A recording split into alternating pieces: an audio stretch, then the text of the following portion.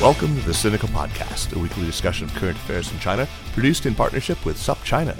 Subscribe to SupChina's daily, newly designed China Access newsletter to keep on top of all the latest news from China from hundreds of different news sources.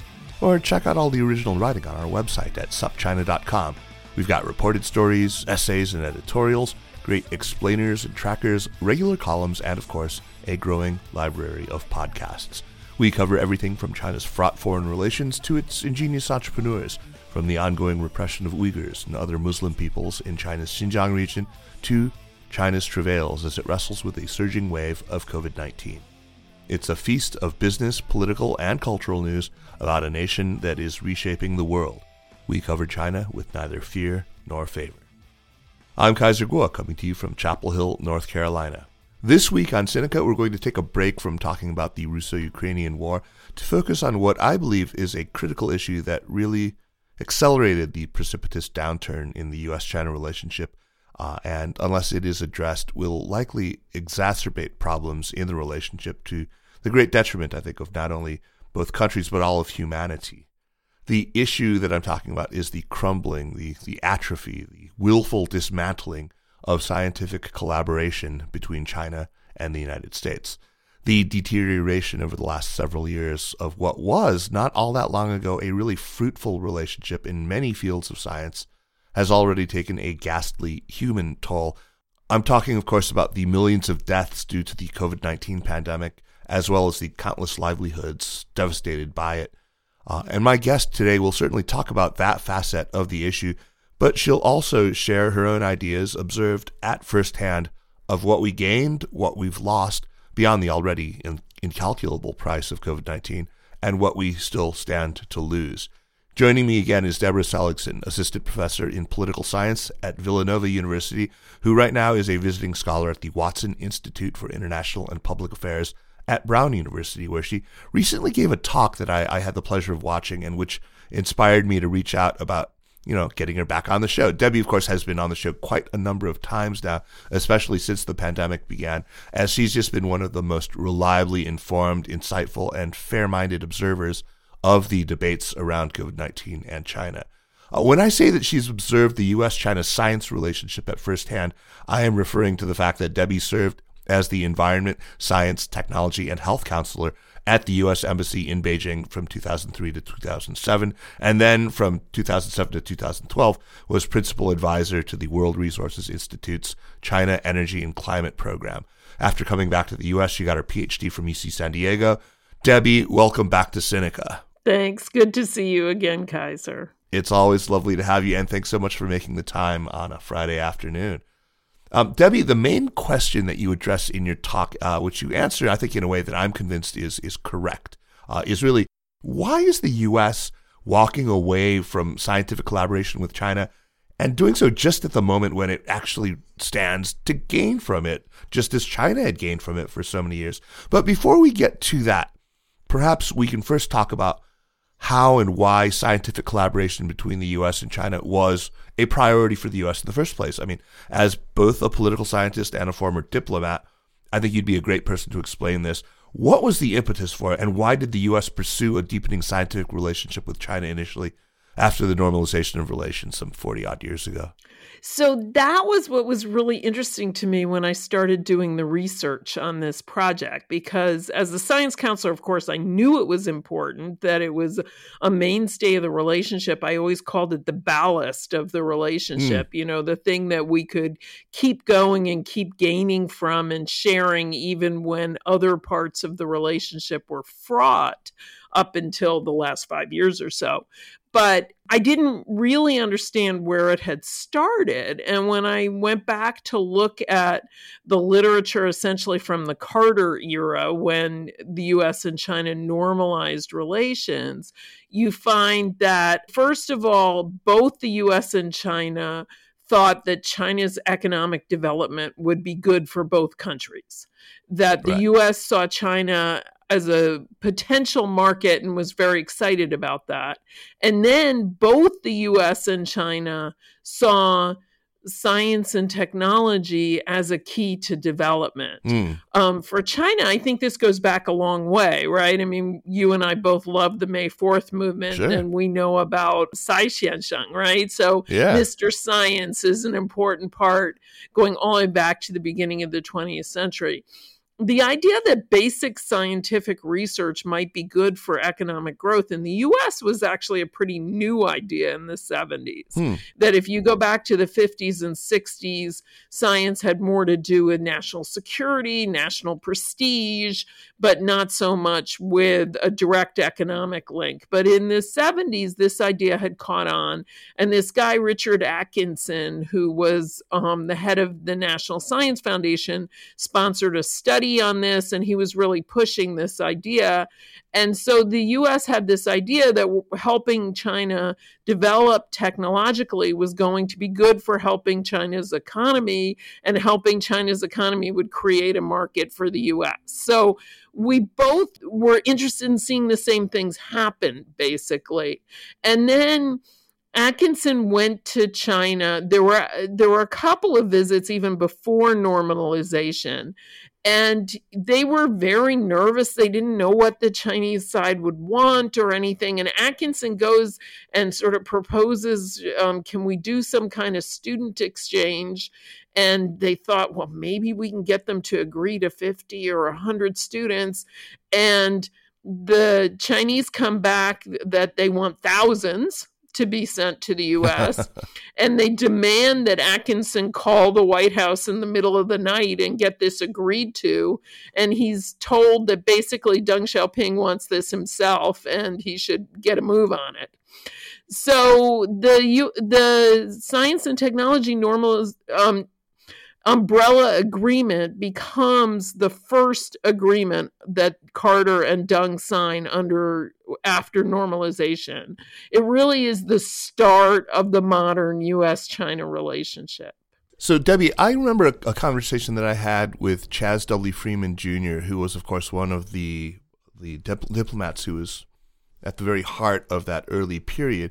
And he explained to me the rationale of what the U.S. wanted to do, not just in terms of the commercial possibilities that it would open up, but also because we wanted to enmesh China in kind of a comprehensive set of relationships, not just diplomatic, military, commercial, as you say, but extending throughout society to arts and culture, to education, to public health, and, of course, science. And that made a whole ton of sense to me, of course, because bringing China in on all those different levels would just simply make it difficult for China to be a disruptive actor. It wouldn't be able to sort of repeat what it had been doing in the 1960s and the 1970s. And Susan Thornton, when she was on this show recently, also talked about the importance of engagement at all levels of society. So that must have been part of the thinking, too, that drove us to pursue this collaborative scientific relationship. I don't think it was just that we thought, let's grow their market and make some money, right?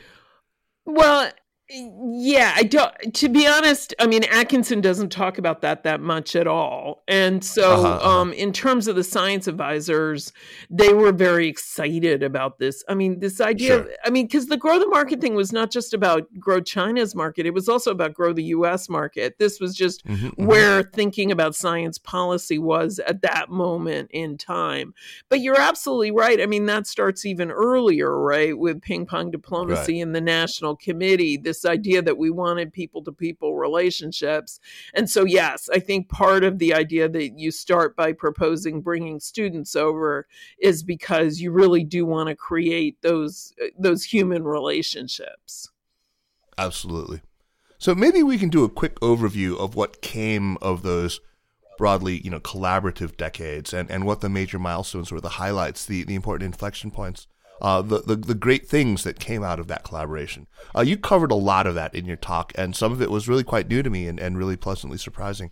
Maybe we can start with a highlight reel of the relatively unambiguous good stuff that came out of that relationship.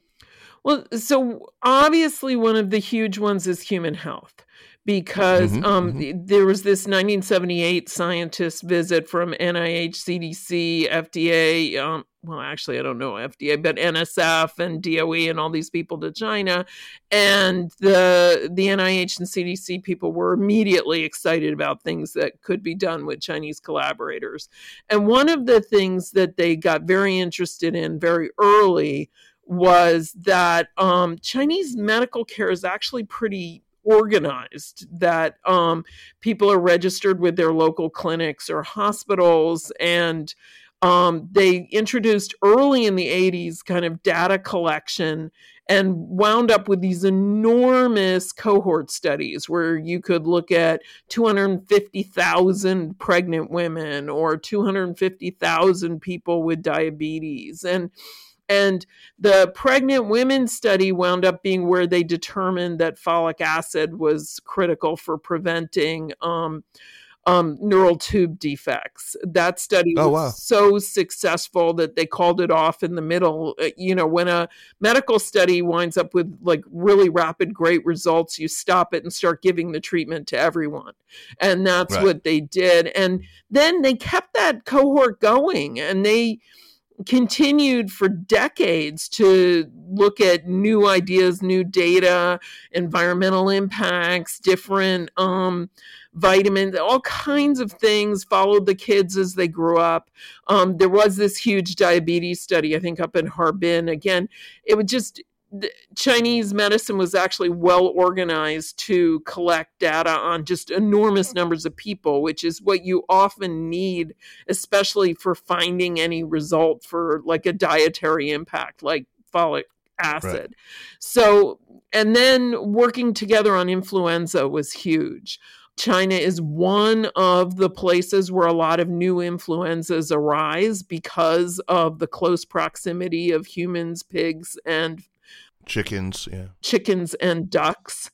And so within the World Health Organization global collaboration, the U.S. worked with China to increase the number of surveillance sites, and that's gone from tens to tens of thousands. Wow. And also to help the Chinese get their national lab up to the standard where it could become a WHO coordinating center. So one of the things in terms of trust and working together, for years, the Chinese sent all their samples to Atlanta until they got up to this WHO level where they could test them all and do the sequencing themselves. They now are one of the global centers.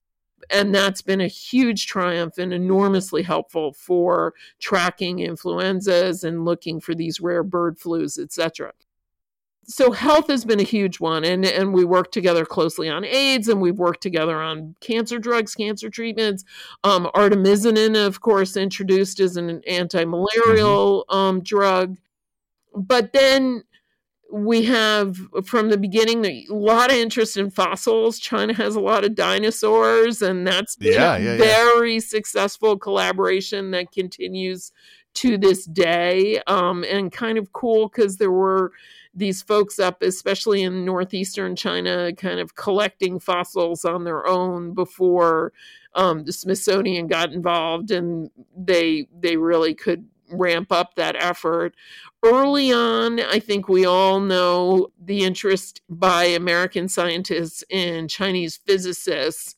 Americans tend to know Fang Lizhi as a dissident, but before that, he was a physicist known in the U.S., and Chinese theoretical physicists were among the first scientists that were really sort of welcomed by their international collaborators because the kind of work they do was not so equipment dependent. If you remember back to the 80s when we all went to China for the first time, Chinese biolabs or chem labs just didn't have the kind of equipment that would be needed to do something. But if your main work was mostly in your head, you could do work that was at a global level. And of course, Fang's university, the Chinese University of Science and Technology in Hefei, became this big source of graduate students. And that's where the graduate student pull really started, right? That Chinese students became known as fantastic PhD students, And originally it was this focus on Hefei, and then it sort of expanded throughout the country. But I mean, I was just talking today with a guy who works on space geology, basically, and has worked with Chinese collaborators now for more than a decade. It's everything because another really important one is that China was 10% of the Human Genome Project. And that's where the Beijing Genomics Institute, that has become a global powerhouse in gene sequencing, really got its start. Similarly, Chinese scientists are huge climate scientists. They're great at modeling. I mean, that really has been a big issue area, and one where, U.S. and Chinese scientists are both huge parts of the Intergovernmental Panel on Climate Change that does these big studies. At various points, U.S. and Chinese scientists have been co-chairs. There's a lot of cooperation in that area. But I think there's a lot of cooperation in many, many areas, and there are many probably that I just don't know anything about. Yeah. There's basically no ology that there isn't collaboration in some form. I guess let's move to talk about what went wrong. You actually, in your talk, which was really great, you gave a couple of milestones that you said changed thinking, or were expressions of changed thinking, both in Beijing and in Washington when it came to scientific collaboration. One was the suppression of the Tiananmen demonstrations in June of 1989, and the other was the Cox Report of 1998. Can you talk about the significance of these and how they impacted the course of scientific collaboration between China and the U.S.? So the basic idea back in 1979 was that Chinese students were going to come to the U.S., they were going to study something, and they were going to go back to China, right? That this was how the people-to-people part of it happens. This is how the economic development part of it happens. And actually a lot of Chinese students in the 80s did, because a lot of them were on these 1 and 2 year visiting scholar type things. They didn't really settle in that much. But what happens then is in 1989, after the Tiananmen demonstrations, the U.S. allows all Chinese who were in the U.S. at the time to stay, that they're all given parole, I think is the actual technical term, but they're basically allowed to stay beyond their student visas or whatever kind of visa they had. And that really creates just a completely different dynamic moving forward, because you get this enormous cohort of students who settle in the US, get jobs at American universities, and essentially create the pathway for their younger peers to do that in the 90s and the 2000s. And so by the 90s, basically 95% of the graduate students who go to the US are staying in the US after graduation. And especially among PhD students, it's just considered the norm. I mean, that's gone down now to maybe 80%, but it still tends to be the case that Chinese who come and study in the US for advanced degrees tend to choose to stay. And so that changes the dynamic. To most American scientists, that means that America is benefiting more, right? Right. But from the Chinese point of view, they're not getting what they originally had planned for, right? And it leads directly to ideas like the 1,000 Talents program and all these other sort of recruitment tools in China, because they're not getting back the students that they wanted. It's interesting that it actually took them about 15 years before they started to do this. But by the mid-aughts, they're working pretty hard to try to get some of these professors back. And they also do a lot of deals, which now have become controversial, where they offer professors, to maintain their U.S. affiliation and have an affiliation in China if they'll come back for a couple months a year. Basically, they're trying to get anything they can get, right? So that was the big impact of 1989, not so much on the politics, but on the sort of the migration pattern. Yeah, so before we go to the Cox Report, just on 89, I remember, so I was a graduate student. Right after that, I went back, and I was actually working on S&T intellectuals in China, the policies toward them. That was one of the things. And one of the things they did right away, right after Tiananmen, before the year 89 was out, they launched this program called National Level Scientists, where they chose about 1,000, actually, scientists who would be given reimbursement for all transportation fees domestically. In other words, all their taxi fares. They would be issued passports to take part in international scientific conferences, and all airfare to those conferences would be taken care of by the state. And so this was, an effort already. You said that it started before, by the mid-aughts, but actually early on they realized, I think that there was an anxiety. They realized that they did not want S&T intellectuals defecting, to the sort of dissident side of things. And so they were making a push to, and it was also sort of consonant with the whole technocratic flavor of government at that time in the late 80s, early 90s. But that one was for scientists who were already in China, right? That's right. That's right. Not trying to lure them back, but prevent them from... Right. And then they got more and more interested in trying to figure out how to lure folks back. But also they became more and more willing to do these things where they weren't luring them back 100%. They were willing to sort of create these joint appointments and stuff. And that kind of stuff is not unfamiliar in the U.S., right? There are lots of American professors who have gigs teaching in Europe or somewhere in the summer. So that kind of thing, it's not a China-specific thing. The fact that most Chinese who go study in the U.S. don't come back is relatively specific to China. The percentages from other countries that go home are much higher. Right. But I think they got more and more creative and more willing to be flexible as time went on in terms of, because simply saying come back and we'll give you taxi fare was not going to really cut it, right? So, and for many scientists, I mean, having a foot in both places is ideal in terms of finding the best graduate students, having the best collaborators. You just want to be in as many places as possible, right? That's right. That's right. So that was the big impact of Tiananmen. And then the Cox Report is more political and had to do with sort of American domestic politics in the 90s, as well as, and a lot of the politics around the Tiananmen sanctions. And as those sanctions started to come off and American companies were doing more and more in China, then a conservative part of the U.S. Congress became concerned about U.S. China relations and looking for issues where they felt there was a problem. And in the late 90s, there was this huge issue because two of the rocket companies, Hughes and Loral, did give export-controlled information to their Chinese counterparts. Now, they were companies, they were not university scientists, they were not government scientists, it had nothing to do with government labs. And the reason the companies did it, I don't know that they ever said in public why they did it, but the basic thing was Hughes and Loral had satellites that were being launched from Chinese rockets. And there were technical problems with the rockets that they were trying to solve, basically.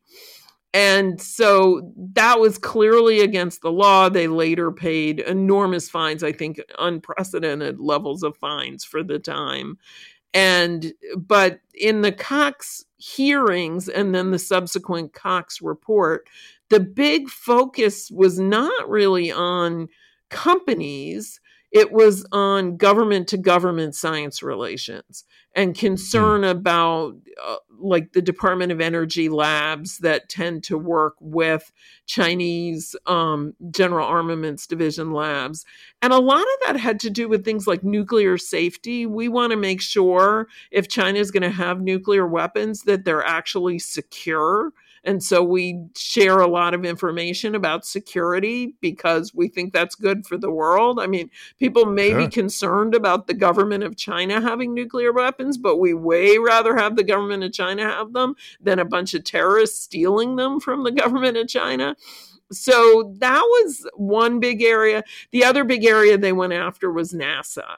And NASA's actual relationship with Chinese in the 90s was not actually that deep. But because of this Hughes Loral rocket thing, that became a big part of the focus. But so the Cox report made a lot of sort of allegations and implications that the U.S. government was somehow giving away a lot of secrets that there wasn't a lot of basis for, that when proprietary information is given away, it generally over the years has involved companies. As often as not, it's actually involved companies selling it legally at times when the market is not that great and the Chinese are the best buyer in town. So we saw that with coal-fired power plants in the 1980s, the core technology that the Chinese have then improved on time after time. They bought in the U.S. when there was no market here for coal-fired power plants. And so the company was looking for somebody, and the Chinese bought it with a tech transfer provision. Similar thing happened with Westinghouse and nuclear technology in the early aughts because the Chinese were the only buyers. And so, you know, if you could sell 5 nuclear power plants and then transfer the technology, that was the best deal they were going to get. The Japanese had a similar situation with steel technology in the 90s. Again, it was a low point in the market. So Chinese buyers have been smart, but that's not against any global rule, right? But so, and there have also been some cases where there have been export control violations. There have also been some cases of technology theft, almost always involving companies. But what we've seen over the years is instead of focusing on company behavior, there's been a tendency in U.S. politics to focus on government or academic behavior where there really isn't much evidence that we're giving away anything. Right. That's where we're really barking up the wrong tree. And, you know, I think that it's one of the reasons why we see this decline in collaboration. It's this still very persistent notion, still incredibly prevalent among many Americans, that, you know, China got where it is in terms of science and technology primarily through acts of theft. So this is, you put your finger on one of the things that we're getting wrong. One being that, you know, why are we so concerned about academic and government to government, you know, lab to lab cooperation when that is not where IP theft is happening? It's why aren't we more focused on the other stuff? And what else are we can drill down and you can expand on that idea a little bit because I think it's really important. But what else are we getting wrong about this idea of China and IP? Because it really does seem very stubbornly rooted in our thinking right now. Right. So the basic thing I think we're getting wrong goes back to the fact that we started with this teacher-student model, that we assumed that we were the teachers and the Chinese were the students. And that certainly was true in 1979. I mean, Chinese science had been a backwater for a number of years, really suffered under the Cultural Revolution, and they needed to catch up. But, you know, you had an awful lot of people very eager to catch up. And so people moved pretty quickly, and Chinese science has made incredible headway. And I don't think we've gotten out of that model. And so the problem is, instead of realizing, oh, the student has now grown up and can actually teach the teacher something, instead the attitude has really been, well, if they're doing something as good as what we're doing, it must be because they stole it. So that's sort of the fundamental mindset. And then the problem, especially when it's applied to academic science, is that most academic science isn't about intellectual property anyway. So most scientists, everything they do is published in open source journals. They're not doing classified stuff, so it's not export controlled. They're not doing anything that's patentable. I mean, when I looked into the literature on patents and U.S. universities, so since the 1986 Bayh-Dole Act, universities have been encouraged to take out patents. But in reality, the vast majority of universities have very few. And the universities that have made a lot of money from patents, it's typically because they have one patent that hits the jackpot. It's not because Right. a huge part of their research is patentable and money making. It's often some very specific thing. So the idea that most academic science is in any way related to patents is just misplaced. And then, of course, we tend to talk about almost everything as if it were IP, right? So IP is patents, trademarks, and copyrights. But often we're talking about Chinese hacking. And you could hack into a company to steal some patented information, I suppose, but I've yet to hear an example where that's what's actually going on. Maybe it's happened, but and one of the issues in the U.S. is that companies are not very good at reporting when they've been hacked, right? But Right. but more often than not, they're just stealing some information, right? And while I really don't want you to hack into my computer and take my social security number, that is not a patented item. That's not intellectual property. That's just theft of information, right? So the IP conversation is often, it's way too broad and it's often misapplied. Yeah, I can see that. Related to this idea is this notion that, I think is still quite, again, stubbornly rooted in American thinking. This idea that freedom and democracy are somehow necessary or even sufficient conditions for innovation. I mean, it's always struck me that this is like this basic axiomatic American assumption, or at least it used to be. It's alive, definitely, in some quarters, but I'm inclined to think that we've inverted parts of it as part of this kind of 10-foot tall syndrome that we apply to China.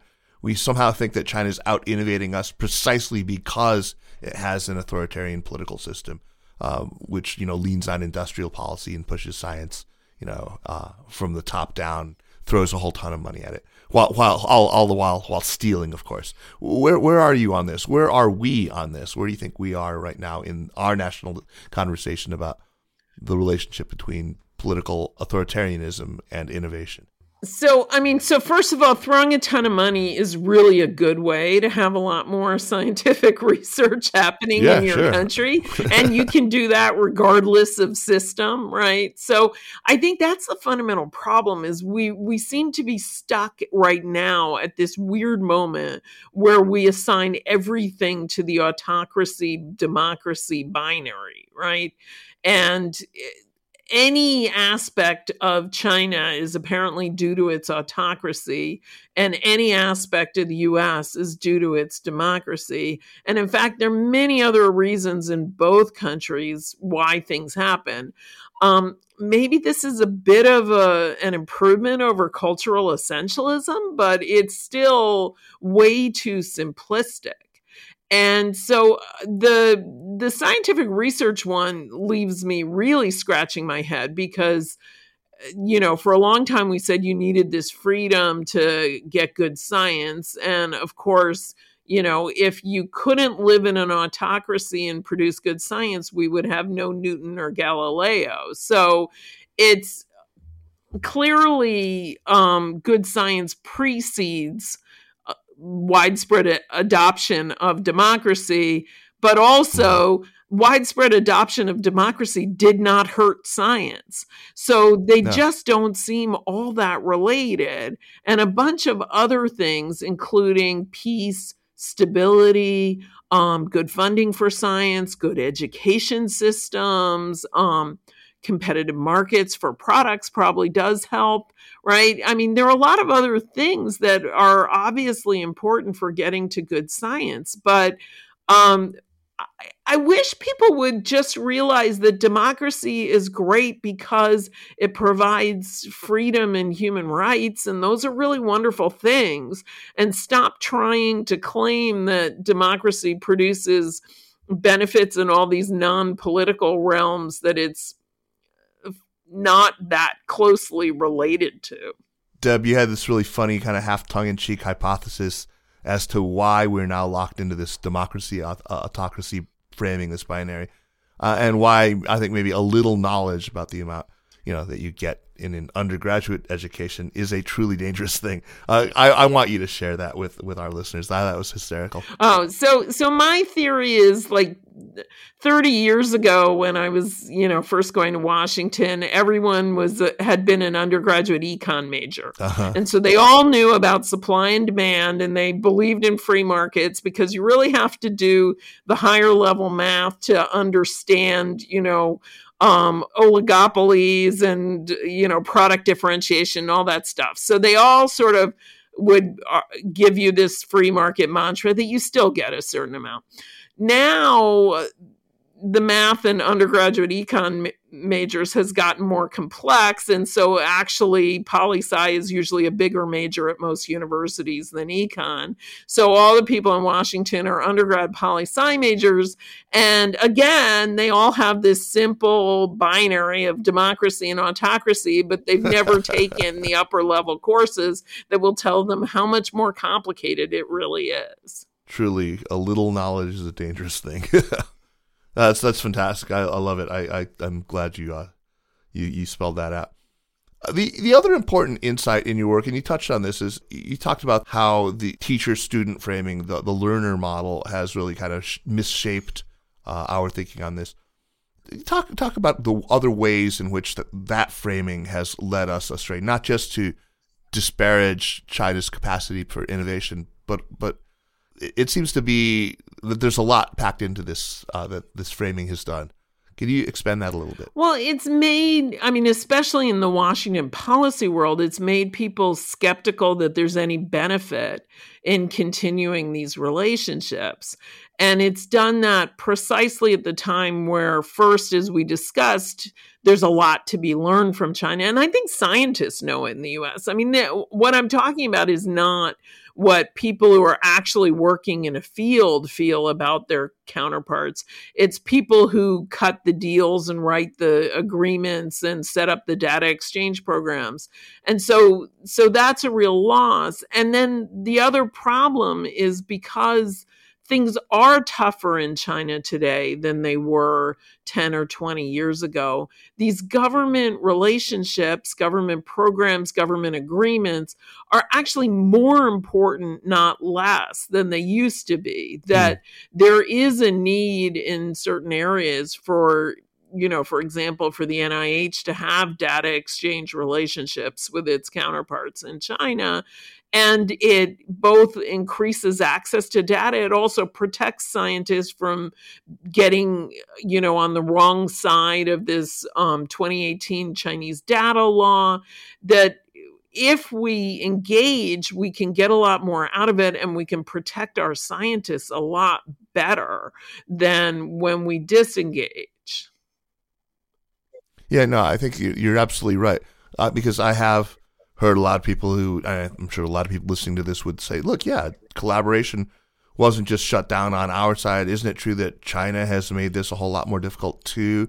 Look at the 2018 data law, or look at the national security law, all these restrictions that they've imposed on sharing data. And so, yeah, I think that you're absolutely right. It's precisely because it is more difficult that we need to have these tighter government collaboration efforts. And yeah, as you say, if I were working with the NIH and I were in China now, I'd feel a whole lot less sanguine about the outcome if I were to, like you said, get on the wrong side of the data law than I would, a few years ago. Well, or if you're not working with the NIH, if you're there completely on your own, you have nobody who's created that relationship with the Chinese government, and you may have a relationship with a specific university. But, I remember cases in the past where, a bunch of biologists are out sample collecting in the middle of nowhere, and the local county government decides to round them up, and NSF calls over to the China NSF stuff and says, hey, you guys, we got a problem. And they just call up the local government and say, hey, they're with us. Don't worry about it. And these problems get solved very quickly. And so that's where this government to government relationship can really help. And, we are in a time when Chinese local government officials tend to think that being very, suspicious is a good idea. And so it's good to have an agreement behind you when you're out in the field. For sure.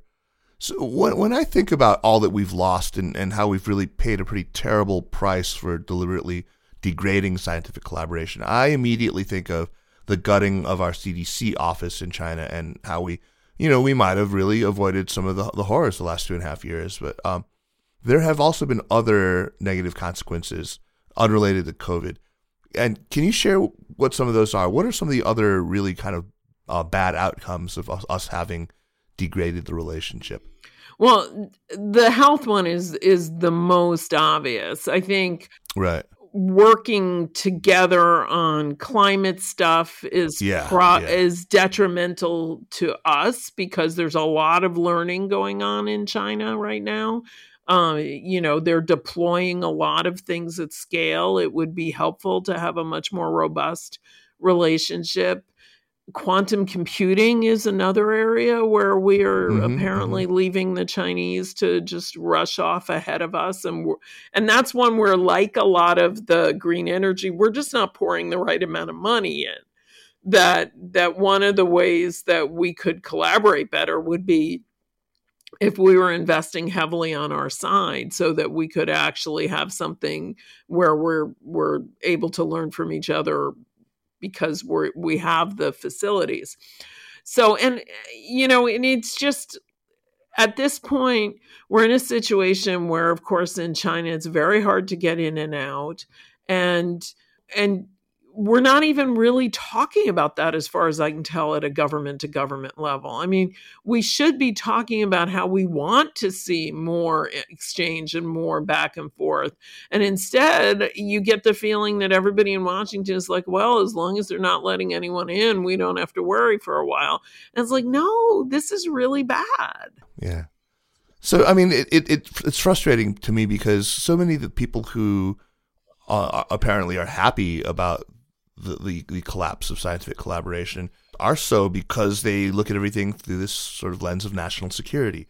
So it seems to me that national security arguments have to be deployed against them. I mean, I think you make a really good case that it is not in our national security interest at all to blow up this relationship in science, that it's actually in our national security interest to keep it going and to deepen it and to strengthen it. Just as, the same can be said with military ties. Yeah, I mean, the idea that we're going to keep China from developing into a formidable economic power with, global interests, to me doesn't make a whole lot of sense. And so the more we understand it, the better off we'll be. And we don't understand it if we're not there and we're not working with Chinese and learning what they're learning, right? And obviously that would be the argument for military to military exchange, but I think it's the argument for exchange more broadly.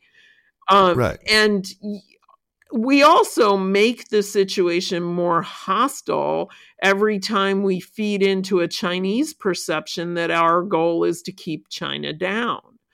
We can't keep China down. And so feeding that concern does not cause that to be the result. It just causes China to be more suspicious and hostile. And to double down on indigenous innovation, which is a weird thing. I mean, because, So indigenous innovation to me is one of the weirdest ones, though, because if, we accuse them of stealing and then we tell them that when they say they want to do it on their own, that's bad. Right. Exactly what I was going to say. Okay. How do we square that? I mean, we're so concerned about intellectual property theft, and then we freak out anytime China wants to, avoid intellectual property theft by actually innovating on their own, right? I guess that makes sense in light of your explanations about how we frame the relationship as this message. I mean, it's just sort of this element of resentment in it. Anyway, So it's impossible not to connect. I mean, you've already done this in the conversation, this deterioration of collaboration with the now nominally defunct China Initiative, which was, launched in November 2018 under then Attorney General Jeff Sessions. We've talked about it quite a bit on this show. We've had, Maggie Lewis from Seton Hall and Eileen Guo and Jess Allo from the MIT Technology Review to talk about it. But, so the thing hasn't been killed. It's kind of been rechristened. And as we've seen, even just today, there was another China Initiative case where a mathematician in Southern Illinois was found guilty of tax evasion or something like that, but not actually of anything like intellectual property theft.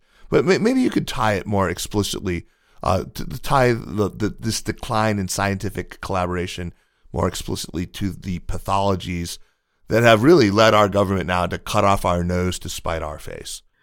Yeah, I mean, it's a tragedy, and it's particularly a tragedy for the Chinese American scientists who are caught in the middle of this thing. I mean, certainly for the ones who are investigated or convicted, I mean, their lives are really upended. But I think most scientists of Chinese origin are really very nervous at this point with what the U.S. is going to do. And as became very clear in the Chang'an case, which is the MIT professor, he's out, and this is true of all of them, but it was much more explicit in that case because MIT spoke up for him so eloquently. He's out there creating these relationships in significant part because MIT encouraged him to do so, often because, U.S. Department of Energy and other institutions really encouraged MIT to do so. And then suddenly he's being investigated for these same cooperative relationships. So I think it creates a lot of, concern, hostility. It certainly makes people doubt the idea that the U.S. is really this bastion of freedom and openness, that we claim. And certainly when we're speaking to Chinese students, it creates enormous skepticism about who we are, right?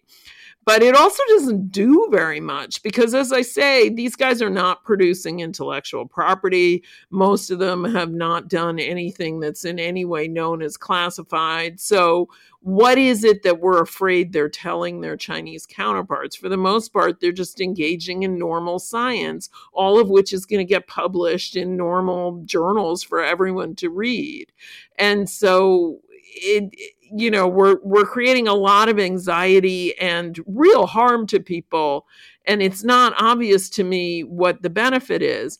And, intellectual property even was not considered a criminal matter until 1996, when there was a law that name has now slipped my mind, but it basically criminalized international intellectual property theft. It's still not illegal for one U.S. company to steal intellectual property from another U.S. company. You can sue them. It's a civil matter. It's not a criminal matter. So everybody's getting caught up in this thing that through the vast majority of commercial history was never even considered criminal.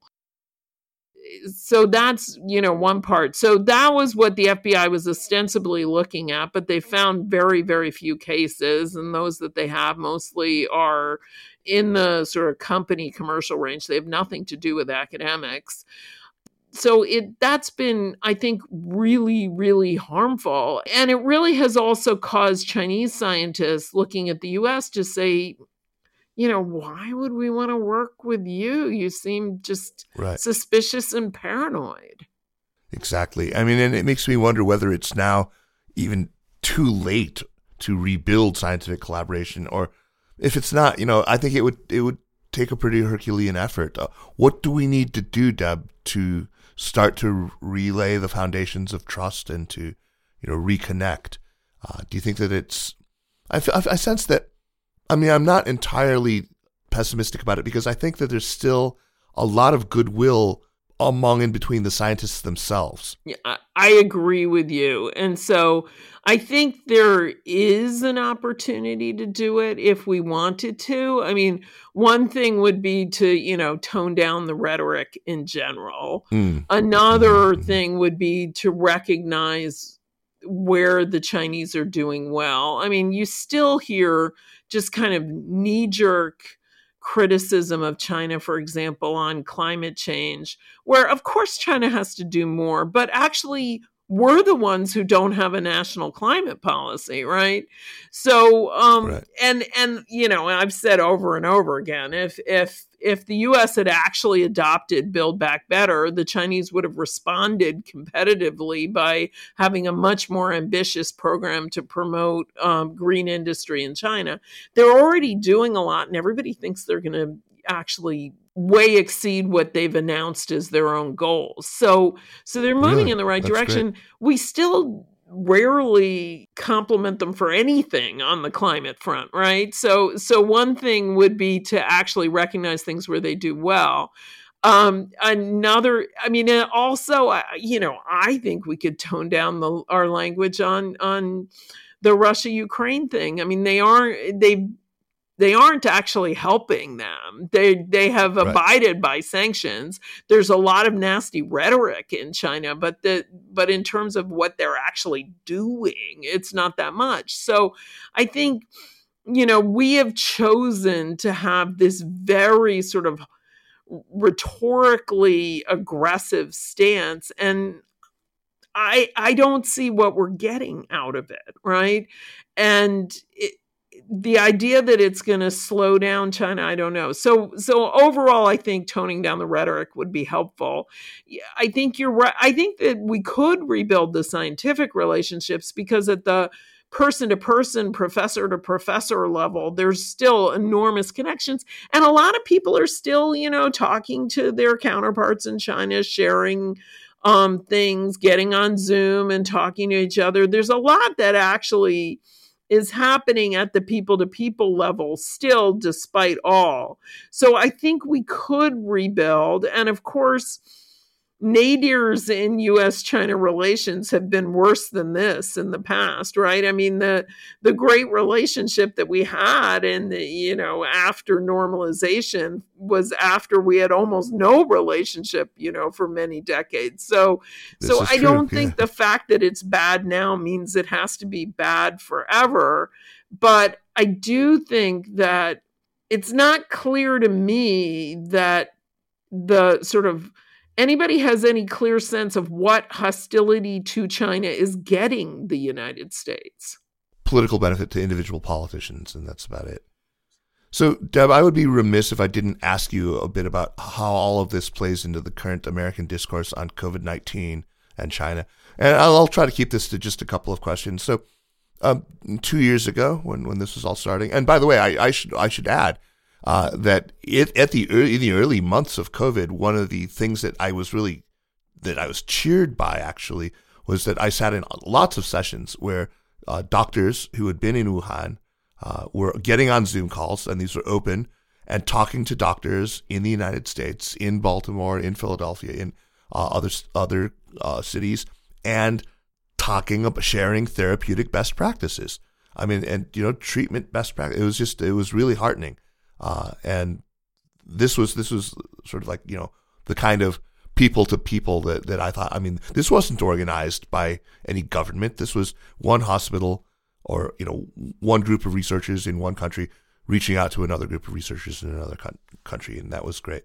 But anyway, I was saying a little over 2 years ago when this whole thing started, Jeremy and I were talking about why, despite weeks and weeks of watching what was happening in Wuhan, and even, then in Italy and then in Iran, Americans were still kind of collectively blindsided when SARS-CoV-2 started infecting people by the thousands in the U.S. And we talked back then about how, there was some very fine, very heroic, very empathetic reporting out of China, Times and Journal reporters who were behind the lines. They were in Wuhan. They were writing deeply human stories, and some of them were great, I say. But again, kind of the exception.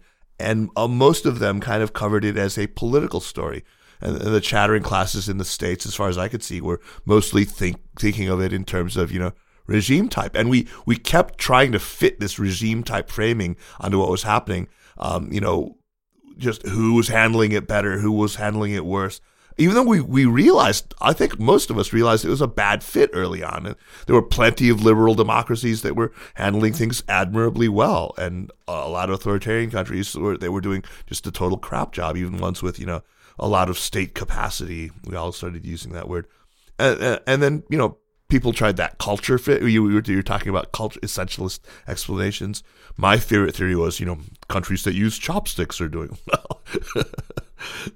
But then, that didn't work either, right? But clearly there was something to it. I mean, Ed Yong, who I'm sure you also really admire, the stuff he's been writing in The Atlantic, he's just been my hero in the journalist world through this whole pandemic. He gave a really great talk. I'll make sure to put a link to it. You can see it on Vimeo. And talked about, toxic individualism in America. And I think it's hard not to see that as a factor in the U.S. and the U.K. For all the deaths here. Within America, it's obviously political, right? I mean, you look at the vaccination rates between Democrats and Republicans, and it's obviously there's a political element to it. But anyway, where are you in your thinking on this question? Because you've been somebody I've been in dialogue with kind of directly on this and indirectly. And it's always been you've always had really good ideas about this. So where are you when you're thinking about this question of why different governments, different societies had such disparate outcomes when it comes to managing the disease?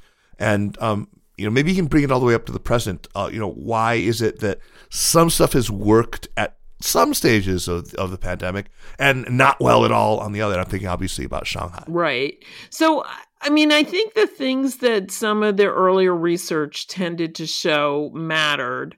One was social trust, that high levels of social trust generally helped countries do better, but you needed to have a good policy, right? I think Sweden has high social trust, but they decided to go for herd immunity, and that was a bad idea.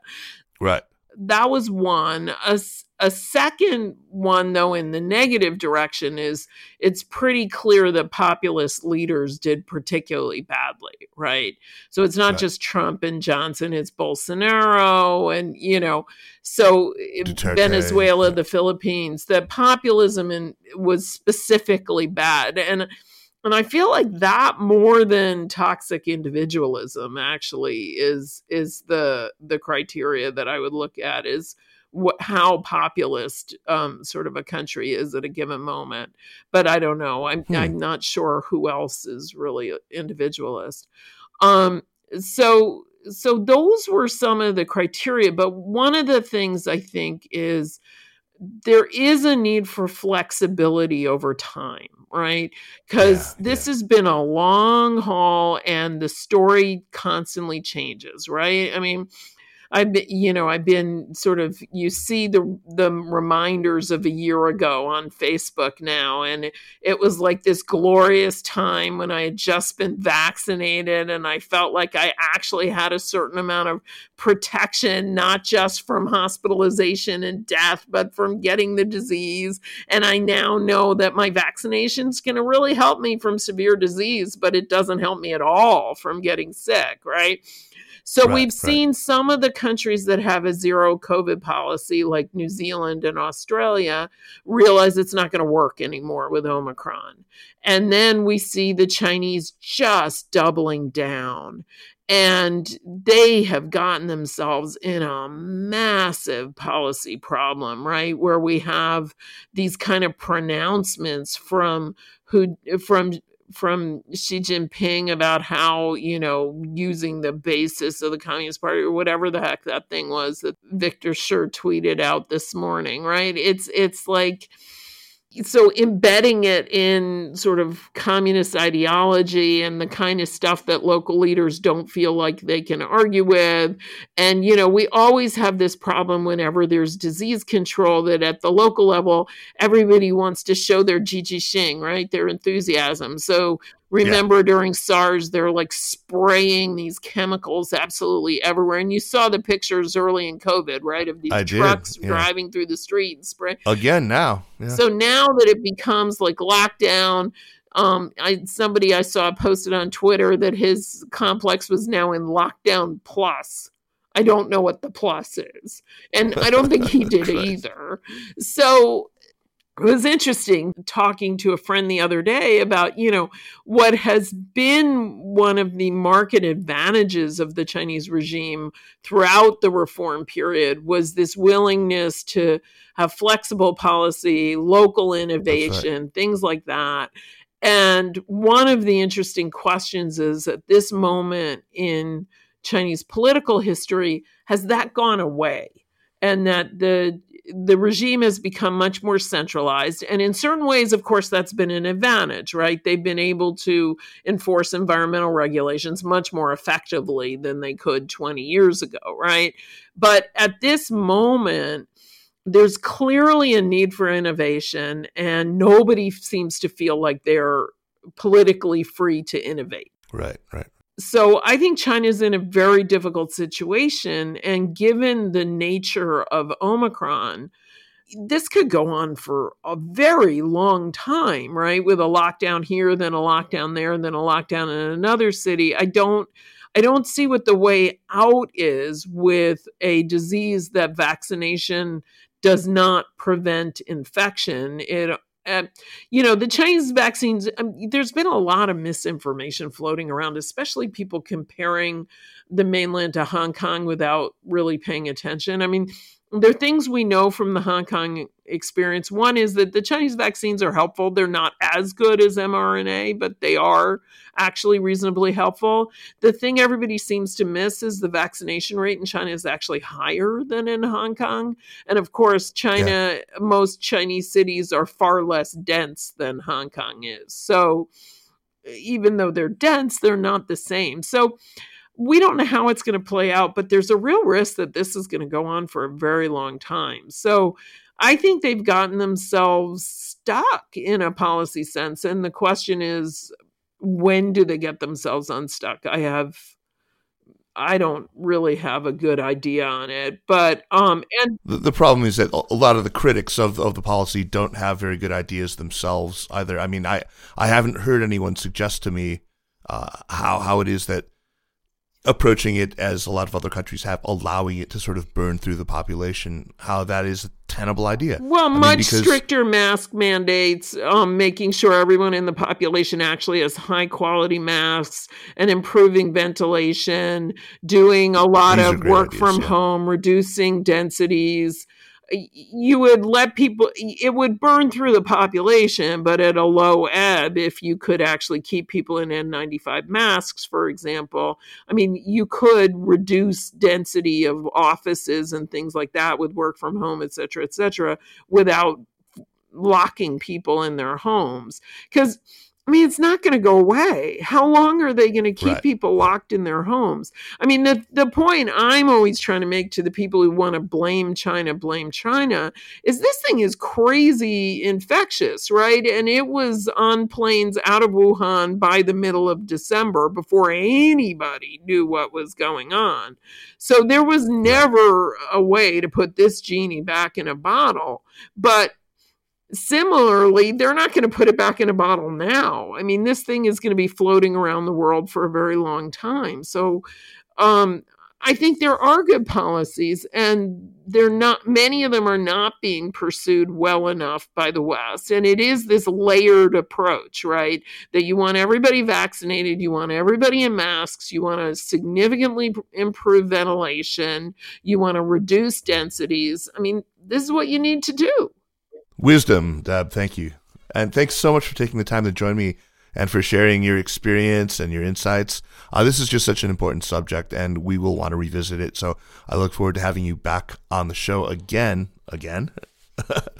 Let's move on to recommendations, Deb. But first, a quick reminder that the Sinica podcast is powered by SupChina. If you like the work that we're doing with Sinica and with the other shows in the Sinica Network, shows like the wonderful China Africa podcast, China Stories, the Caixin Sinica Business Brief, You Can Learn Chinese, Strangers in China, the China Sports Insider, China Corner Office. The best thing that you can do to help us out is to subscribe to the China Access newsletter. You know the drill. Go to supchina.com/subscribe if you're just interested in access and some of our other premium products, or go to supchina.com/newsletters if you want to check out several of our excellent free newsletters, like the Vibe newsletter that Zhao Yunfeng puts together. It's a weekly, and it's just terrific.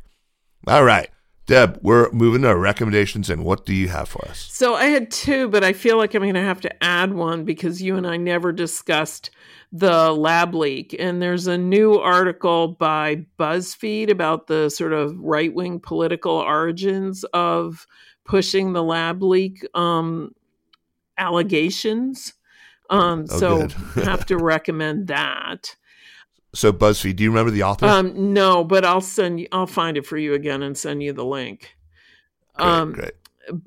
But basically, I mean, there have been a few really good academic articles recently on the Huanan market and the origins have become clearer and clearer, actually. Right. But the origins of the allegations is new information. It has to do with right-wing animal rights people.